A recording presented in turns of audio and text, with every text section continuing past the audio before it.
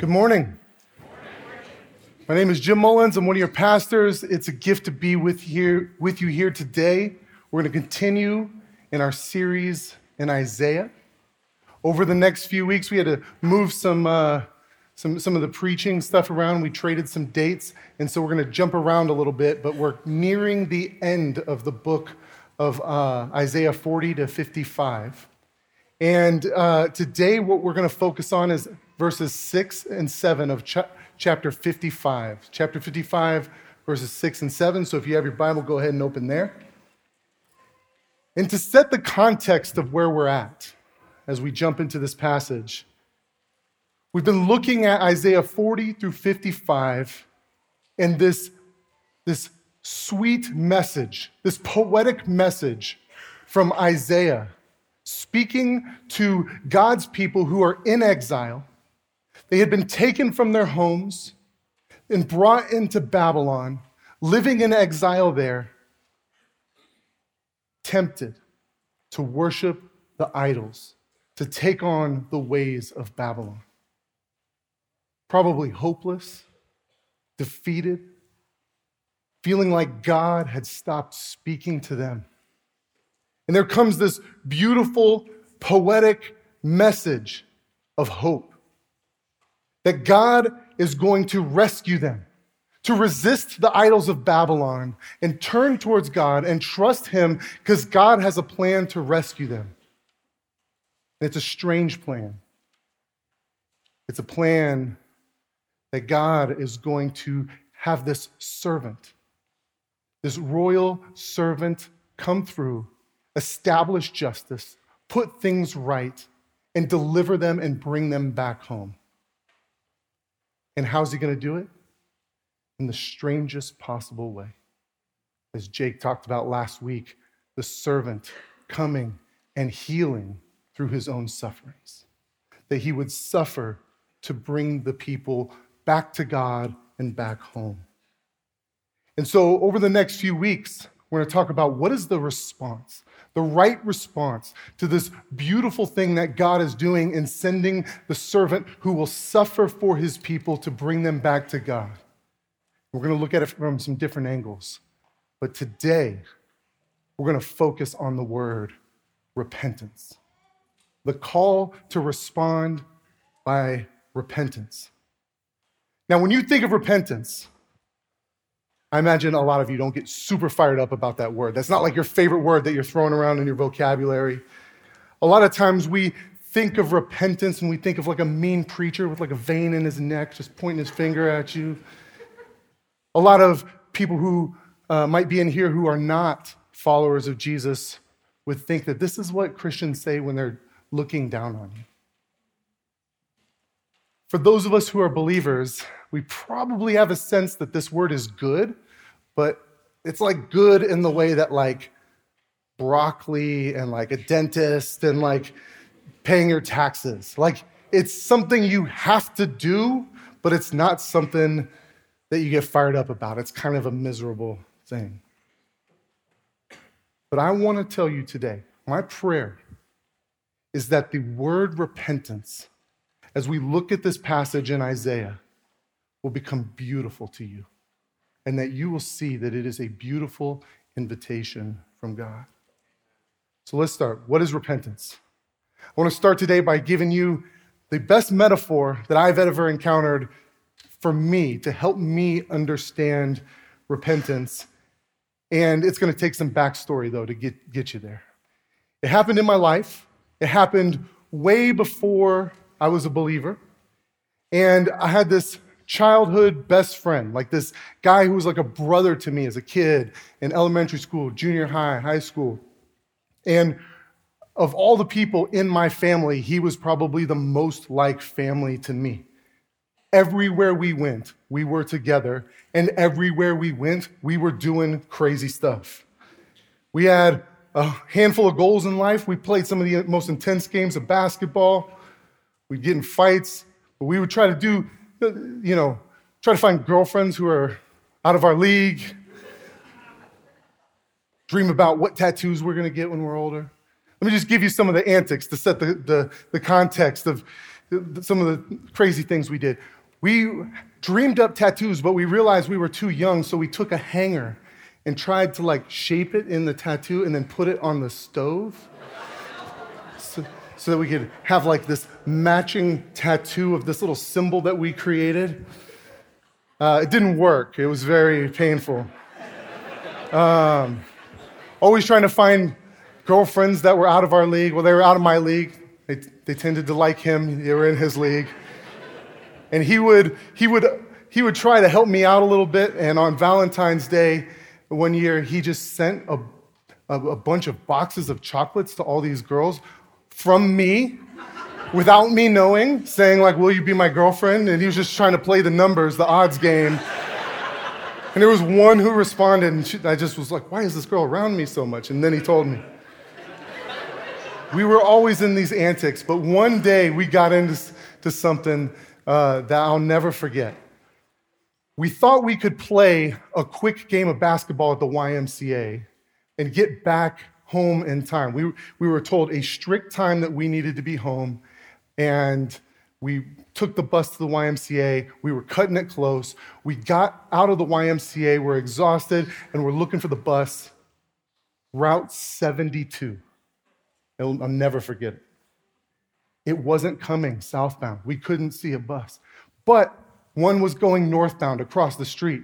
And with confidence, I just told Wendell, let's get on that bus. Buses always turn around. It's the rule. It's how buses work. So we got on there. He was a little skeptical.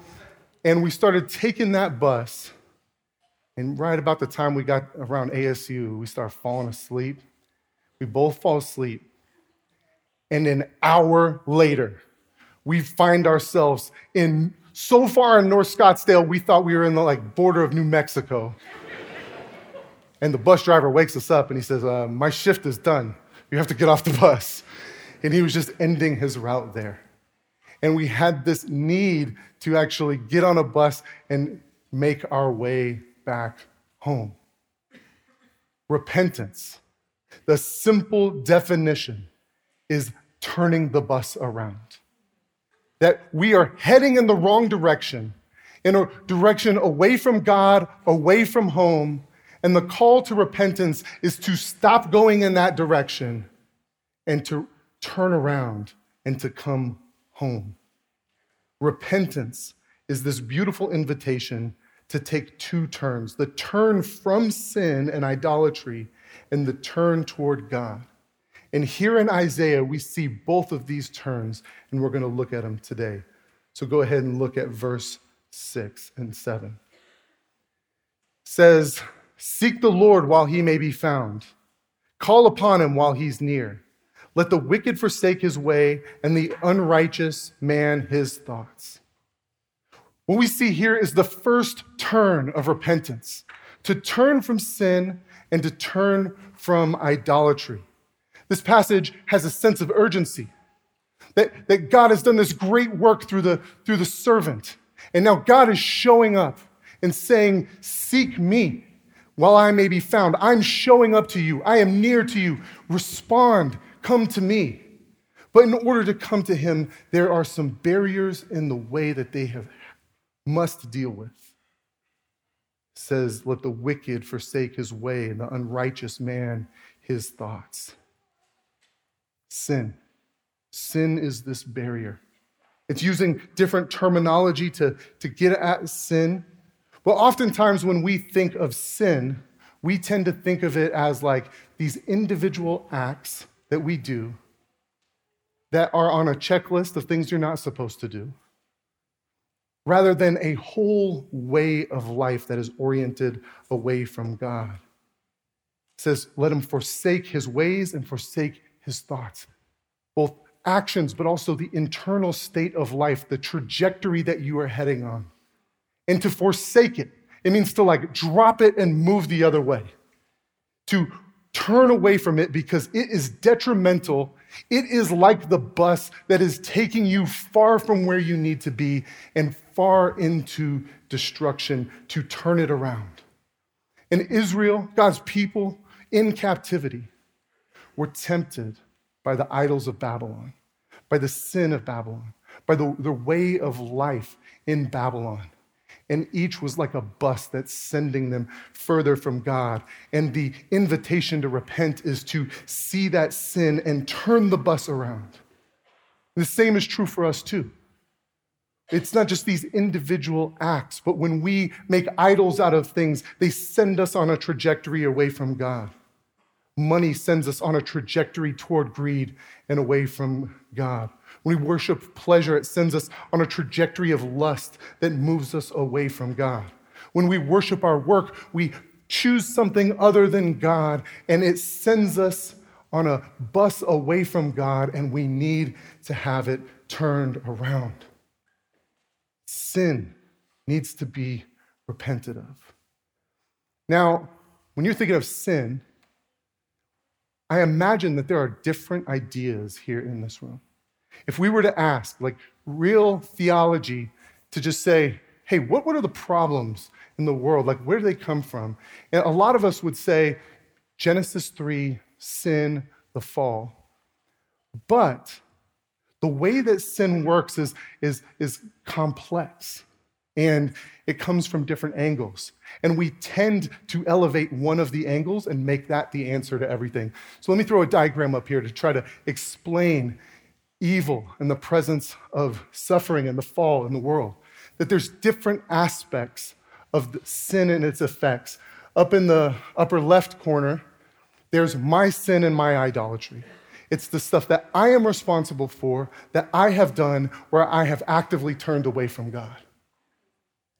This tends to be a more conservative leaning on sin, a conservative explanation of sin. But then on the other side, there's other people's sin and their idolatry, both individual and cultural. And what that side says is that it's not just that you are a sinner, but there are people sin against you, and that is a part of a lot of the problems that we experience in the world. There are cultural, collective ideas that run against God that are systemic and create injustice and sin there. But then there's also individuals who harm other individuals, and that creates a whole array of problems. So this would be someone who is abused by another. It is not your fault. You've been sinned against in that situation, and the pain you experience comes from that. But then there are whole cultural lies and ideologies that pressure us to act in certain ways as well. And that tends to be a more progressive look at sin. Then in the corner, the bottom corner, you have the demonic powers that actually Satan and his minions are influencing us and pulling us away from God. And that tends to be a more charismatic look at sin and the fall. And then you've got fallen creation. The fact that there is physical pain in the world, that our bodies have been affected by the fall. Like sometimes someone experiencing depression, it's not because their sin or someone who sinned against them or a demonic power, but there might be a chemical imbalance that comes from living in a fallen world. And who emphasizes that one? Well, we all do. We all have hurt knees and stuff. We understand that one, right? But this is like a fuller view. And we tend to elevate one of these things and suppress the other things. But the reality is that all of them are generally at work at all times. Like when I overwork, it is my sin and my idolatry of work that is the problem. But some of it comes from some trauma when I was a kid, that there's a fear that emerges of not wanting to be homeless. There's probably demonic powers that are whispering, you're worthless unless you get a few extra hours in. And the fallen creation, I mean, the fact that I have dyslexia, a mild form of dyslexia, and I can't always read as well, slows my work down, right? All of these things are a part of the experience of a sinful and broken world. But where do we need to emphasize? What does this passage emphasize?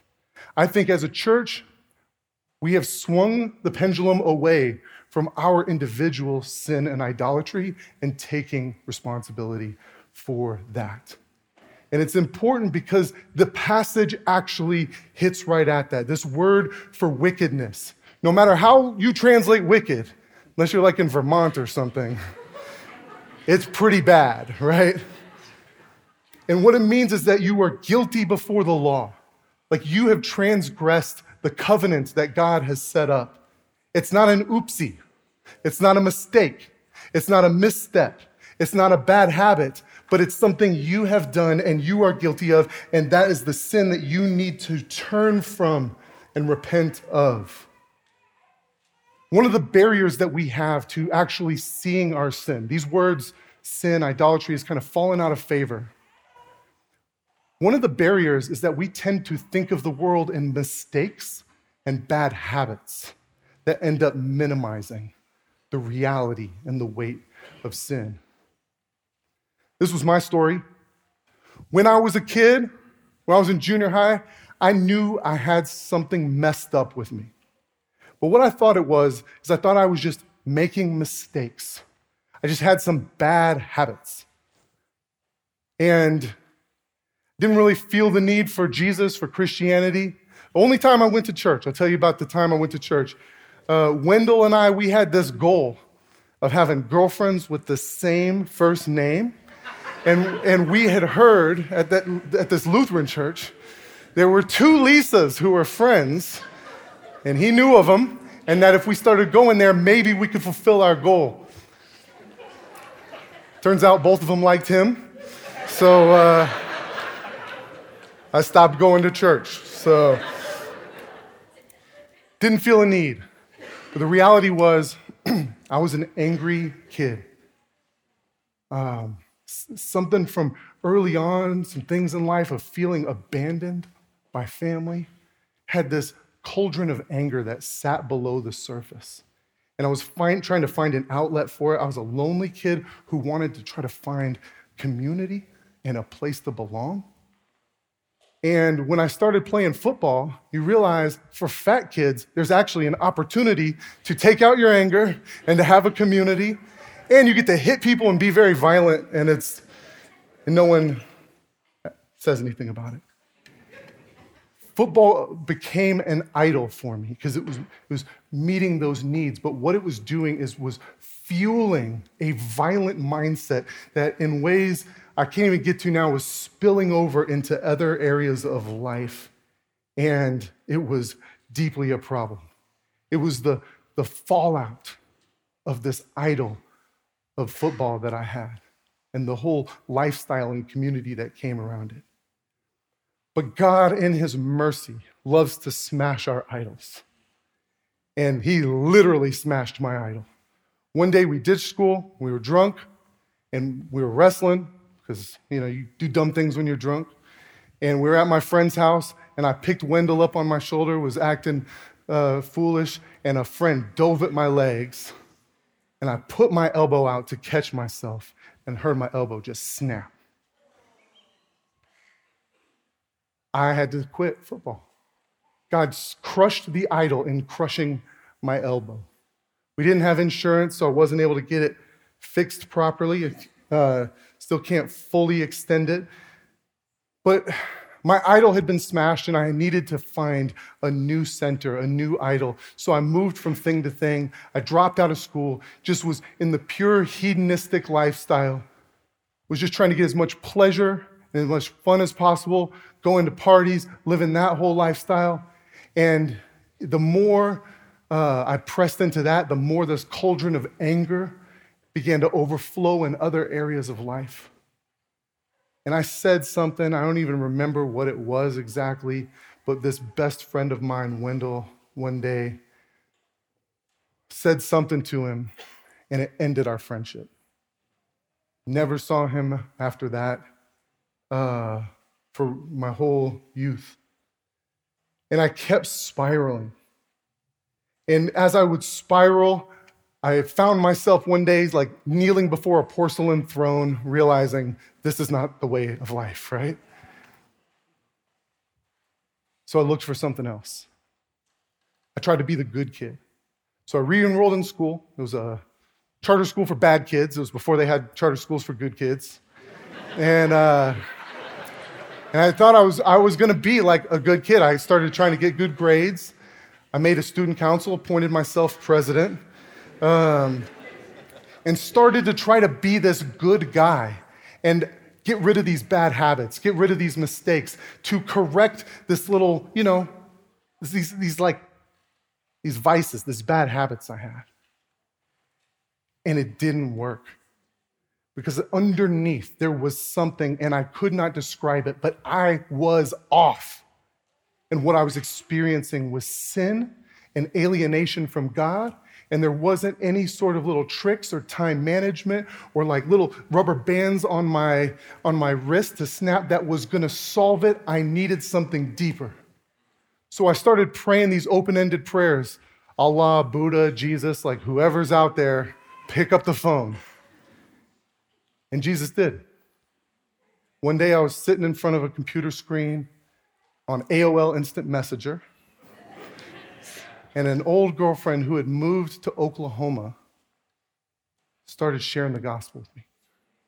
I had heard it a bunch of times before, but there was something about the words that she was writing that was hitting my soul. And this cauldron of anger and sin was beginning to melt away as I prayed and asked God to forgive me. As I received Jesus sitting in front of that computer screen, in that moment, God got a hold of me. And it was this sweet moment of repentance that changed the trajectory of my life. It changed the trajectory of my life. Like, so much so that I thought things were gonna start going good for me, because in the neighborhood I grew up in, there was like a lot of this prosperity idea that like things go good for you when you have faith, and everything started going bad for me. My friend, a different friend, encouraged me to break up with a girlfriend so that I could honor my faith, and then he took her to senior prom. Then my mom moved away, and I had to move in with that friend while he was dating my old girlfriend. My car broke down, so I just had to drive everywhere with him. And the fact that I didn't even care about that, but that I was forgiving him, and this cauldron of anger had dissipated as I was on the floor each day reading through the book of Matthew, encountering this Jesus who changes the trajectory of life. That moment was a moment of repentance.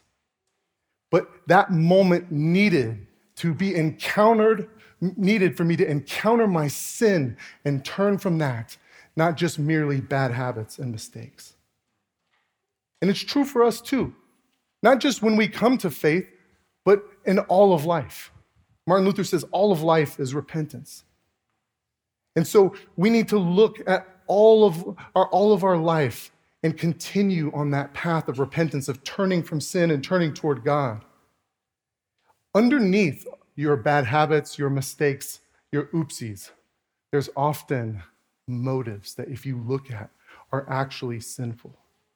This is what Jesus is doing on the Sermon on the Mount. He's saying it's not just the outward appearance and the outward action, but lustful thoughts are on the spectrum of adultery. Unrighteous anger is on the spectrum of murder. Look deeper, because there is sin there that needs to be turned from. Now, I don't want to overstate this. In some traditions, some groups I've been a part of, you can overdo this and see everything as sin and say there are no mistakes, there are no bad habits. There are those. They have their place. I don't want you to be the type of person who spills it's like a little mustard stain on your shirt, and you've said I have sinned because of my prideful handling of this mustard and dishonored the God who created these fabrics. Like, you made a mistake. It's not a big deal. But maybe the pendulum swung the other way, to where we easily dismiss things and just chalk it up to a mistake or a bad habit, when there is actually something underneath that needs to be identified and addressed. I'll give you some examples from my own life. It's easy to think that it's just a bad habit when I over-talk and dominate a conversation. But when I'm honest and I look deeper, there is a prideful self-orientation to life that looks at me as the center of the world, and I need to repent. A prayerless life. I'll go through seasons where there's very little prayer, and I'll just describe it as I'm just a little too busy. The reality is I'm acting and living in a way that says, I don't need you, God. And that needs repentance. This is the one that makes me the saddest. When I'm perpetually late home from work, perpetually late, it's easy to look at it as just a time management issue, but it could also be, and I think it is, the worship of work over God and turning my task list into a mistress that keeps me away from my wife. Underneath, when we honestly look at the motives, there's often sin there that needs to be repented of. You may be saying, Jim, the type of life you're describing sounds miserable when you're looking at every little thing and looking for the sin underneath it, but it's not. There is a beauty here, a beauty to repentance. In Deuteronomy 30, God has laid out his covenant with his people, and he's given them an option. The option is the path of death and the path of life. The bus that leads you away from God and the bus that brings you back home. And it's his law. It says the way that you follow him and flourish with him. And he says, to the degree that you disobey and you turn away, your life wilts. To the degree that you obey or even return back home, there is a restoration and flourishing. And what happens if we honestly look at the sin, there is a beautiful moment here. It says in Deuteronomy 30 that God will have mercy on you. When we look at the sin, it's not just enough to look at it and say, that's bad. But to the degree that we understand our sin is the degree that we understand the expansive, incredible mercy that God has towards us. And this may be too simplistic. It probably is. But for some of us who just don't feel any vibrancy of God's love, some of it has to do with us viewing our lives as habits and mistakes and not looking in the face all that he has forgiven us of. The experience of mercy, the knowledge of our sin when brought to God helps us see the beauty of his mercy. And it helps us experience restoration too. There's a certain restoration, a certain good that comes from turning away from sin because God created the world to work in a certain way. And when we turn from sin, there is rescue. But it's often rescue that we don't see because repentance averts the tragedy that could have been. The beauty of repentance is that in this room, there are dozens of marriages that would have fallen apart, but haven't because of repentance. That there are moral failures averted. That there are people who are not in rehab. There are kids who still have their dads. There is loneliness subverted, murders uncommitted, lies untold because repentance sent you in a new direction away from sin and toward God. Repentance is a gift, a beautiful gift, because it helps us see and deal with our sin and calls us to turn away from it. But turning away from sin is not enough. There's another turn, even the more important turn, and that's turning toward God. Look at verse 7. It says, let him return to the Lord that he may have compassion on him, and to our God, for he will abundantly pardon. Abundantly pardon. That word return, it's this verb that means to turn around, to be redirected, to have a whole new reorientation. It's a radical reorientation of your heart and your mind that we're like a bus headed in the wrong direction and grabbing the steering wheel and immediately turning it around. And not just to stay there, but to head home toward God. God's people in this passage, They were the trajectory of their life. The bus that they were on was being driven by Babylonian idols, drawing them further and further from God and deeper into destruction. And God is saying, return to me. It's not too late. This bus can be turned around. And it's not just about stopping the momentum of the bus, but it's about turning it around towards God. You know, Wendell and I, here was the problem. When we were on our bus, we got out, the bus driver basically kicked us out, and then he parked his bus. For some reason, he had an old box of pizza, and he was like, here, you want a piece of pizza? This is the best I could do for you. And we knew that we had headed in the wrong direction, and we needed to head back home. Problem was we couldn't. We didn't have money. Bus wasn't going there. And we were so way out far in North Scottsdale that we did not have the ability to walk back. So, reluctantly, called my stepdad. He drove out an hour to come get us. Got in the car, and I tell you what, this guy, he was on his way to I think it's a Jimmy Buffett concert. So he was dressed up like a parrot or something like that. And he was furious. And the entire drive was just naming all of the different things I would have to do to earn my way back into his favor. But that's not the way God is. Look at what it says, compassion and abundant pardon. When we call upon God and are headed in the wrong direction, we don't have the ability to make our way back home. But God comes after us and brings us back home. And doesn't say, you earn your way back to me, but he creates the vehicle to bring us home back to him. Compassion and abundant pardon. The turn of repentance is to turn away from sin and toward God. But when we turn back toward God, we see that he's already made the move towards us.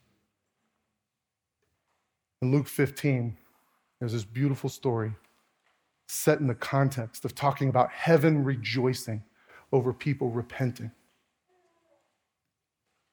And it's the story of the prodigal son.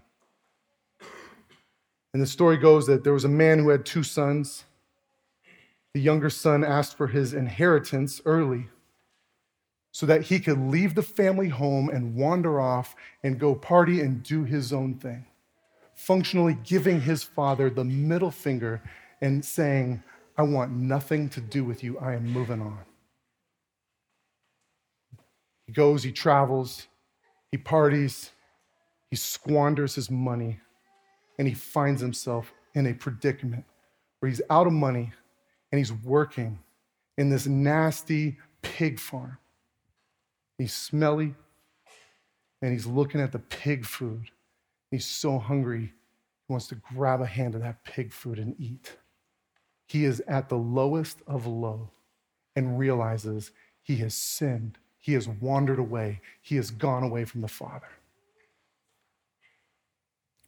The story does not end there. Often when we think about sin and repentance, we think that's what the story is to realize that we are sitting in pig slop and say, this is terrible, I shouldn't be here. End of story, just feel bad about yourself. The story does not end there. The story ends with the turn back toward God. What we see is the young man is wandering back home. He's reciting this speech he's going to say to his dad about how terrible he is and ask for his forgiveness and just say, make me your servant. I'm no longer worthy of being your son. And as he's reciting this speech, he glances up and he sees an old man sprinting towards him. The father moving towards him, compelled by love. And as soon as he gets to him, he embraces him.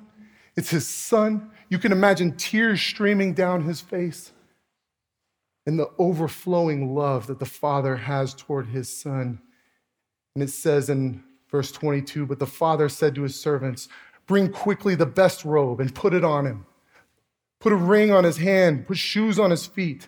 Bring the fatted calf and kill it. Let us eat and celebrate. We're throwing a party. We're throwing a party because for this my son was dead and is now alive. He was lost and is found, and they began to celebrate. That repentance isn't just about stopping our trajectory away from God, but it's about turning around and seeing that the Father is sprinting towards us, loving us, coming towards us with compassion and forgiveness and pardon and celebration and restoration, to be back in the family and back in the Father's arms and with his favor, and to have him lavish his love and grace upon us. What has happened in this room is there are hundreds of prodigal stories of us thinking we need to turn around and seeing God running towards us. Let's never forget the beauty of it. My friend Wendell, I'd gone 20 years with only having like a couple of conversations with him as of 2019. And then all of a sudden I get this call. When I'm in Hungary, I'm on a boat at 11 p.m. in the Danube River. And I didn't even know my phone worked out there. And I'm looking, and he's calling. And I pick it up, and he says that he'd been diagnosed with MS, and that he was back in Arizona, and some crazy things happened, and he didn't have his medicine, and he didn't have a car, and he was stuck out in the heat of an Arizona sun. And if you know MS and the heat and how that can impact you, and then he needed some help. And I wanted to help him, but I was like literally in another country. I couldn't even get to the shore of Hungary if I wanted to. So I started just texting friends, texting people back here in Arizona, texting some of you. And I didn't hear anything for several days because I was in Hungary. And when I got back, there was a barbecue, there were some things going on, and Wendell was there. Wendell was there with a bunch of my church friends. This guy who was like my family, my guy I grew up with, is sitting there talking to my daughter. I hadn't seen him in 20 years, and now he's like best friends with all my best friends. And he tells me the story of how different people helped in these incredible ways, opened up their home, helped him get his medicine, helped him get connected to some work and some other things like that. And in this powerful moment. Now, one thing I knew about him is that he was a strong atheist. And I followed his Facebook rants and could discern that for sure. He followed mine as well. And he started to tell me, he said, Jim, you never believed this, but the way that your people have responded has me rethinking some of this stuff. And then he pulled up his shirt and on his sleeve, and he said, and maybe, it would make sense of this dumb tattoo I got when I was 18 on my 18th birthday. And he pulled up his arm sleeve and he showed me this tattoo of a cross. And he kind of laughed about, 18 years old, you get that little 18-year-old immediate tattoo. And I was stunned because I pulled up my arm and we had the same exact tattoo. I'll go ahead and show the picture here of that moment. The same exact cross tattoo. The hanger didn't work, but the cross did, apparently. And he said, maybe there's something to this. And in the fall of 2021, I had the privilege of baptizing my daughter and baptizing my brother, Wendell, out here in this, out front. There was that moment. Josh Butler really fired up in the background. And on that day of baptism, I was looking around and thinking, how crazy is it that two prodigals, like me and Wendell, who were headed in a bus away from God, that he turned it around and he came after us and he brought us home to be a part of his family and to make us his children. As I looked around, I saw that it's not just us, but the whole front porch was filled with similar stories. Abby, who had been on the road away from God, chasing the idolatry of creativity, creatively loved by God, and brought back into his family to creatively love others. Sari, who would have been on the road of overly focused introspection and looking at her own life, encountered the God who saw her and turned her around and brought her back home as the Father who sees her most deeply. Brent, who would have been obsessed with climbing the ladder of his career, encountered the God who climbed up the cross to bring him back home to be his son. Over and over again, looking around, seeing you and your stories, and seeing how we were on a bus away from God, and he stopped us and showed us our sin and invited us to turn back around to find that the Father was moving towards us to make us his family again. Rejoicing, celebration over the goodness that we encounter in that. I have two invitations for you. To some of you who are not following Jesus and you sit on the periphery and you're intrigued, let me just say, Christians, we can be a bunch of knuckleheads sometimes. We are the people who wander away from God and sit in the pig slop and make all kinds of mistakes. But Jesus, through Jesus, the Father is running towards us. He is running towards us. My friend Wendell said he encountered the love of God running towards him through the love of all these different people, but it is Jesus. And if you don't know him, come find one of us. We want to pray with you and talk with you and invite you to know him and answer any questions you have. To the rest of us, there's an older brother in this story who stands back and will not celebrate that his lost brother has been found.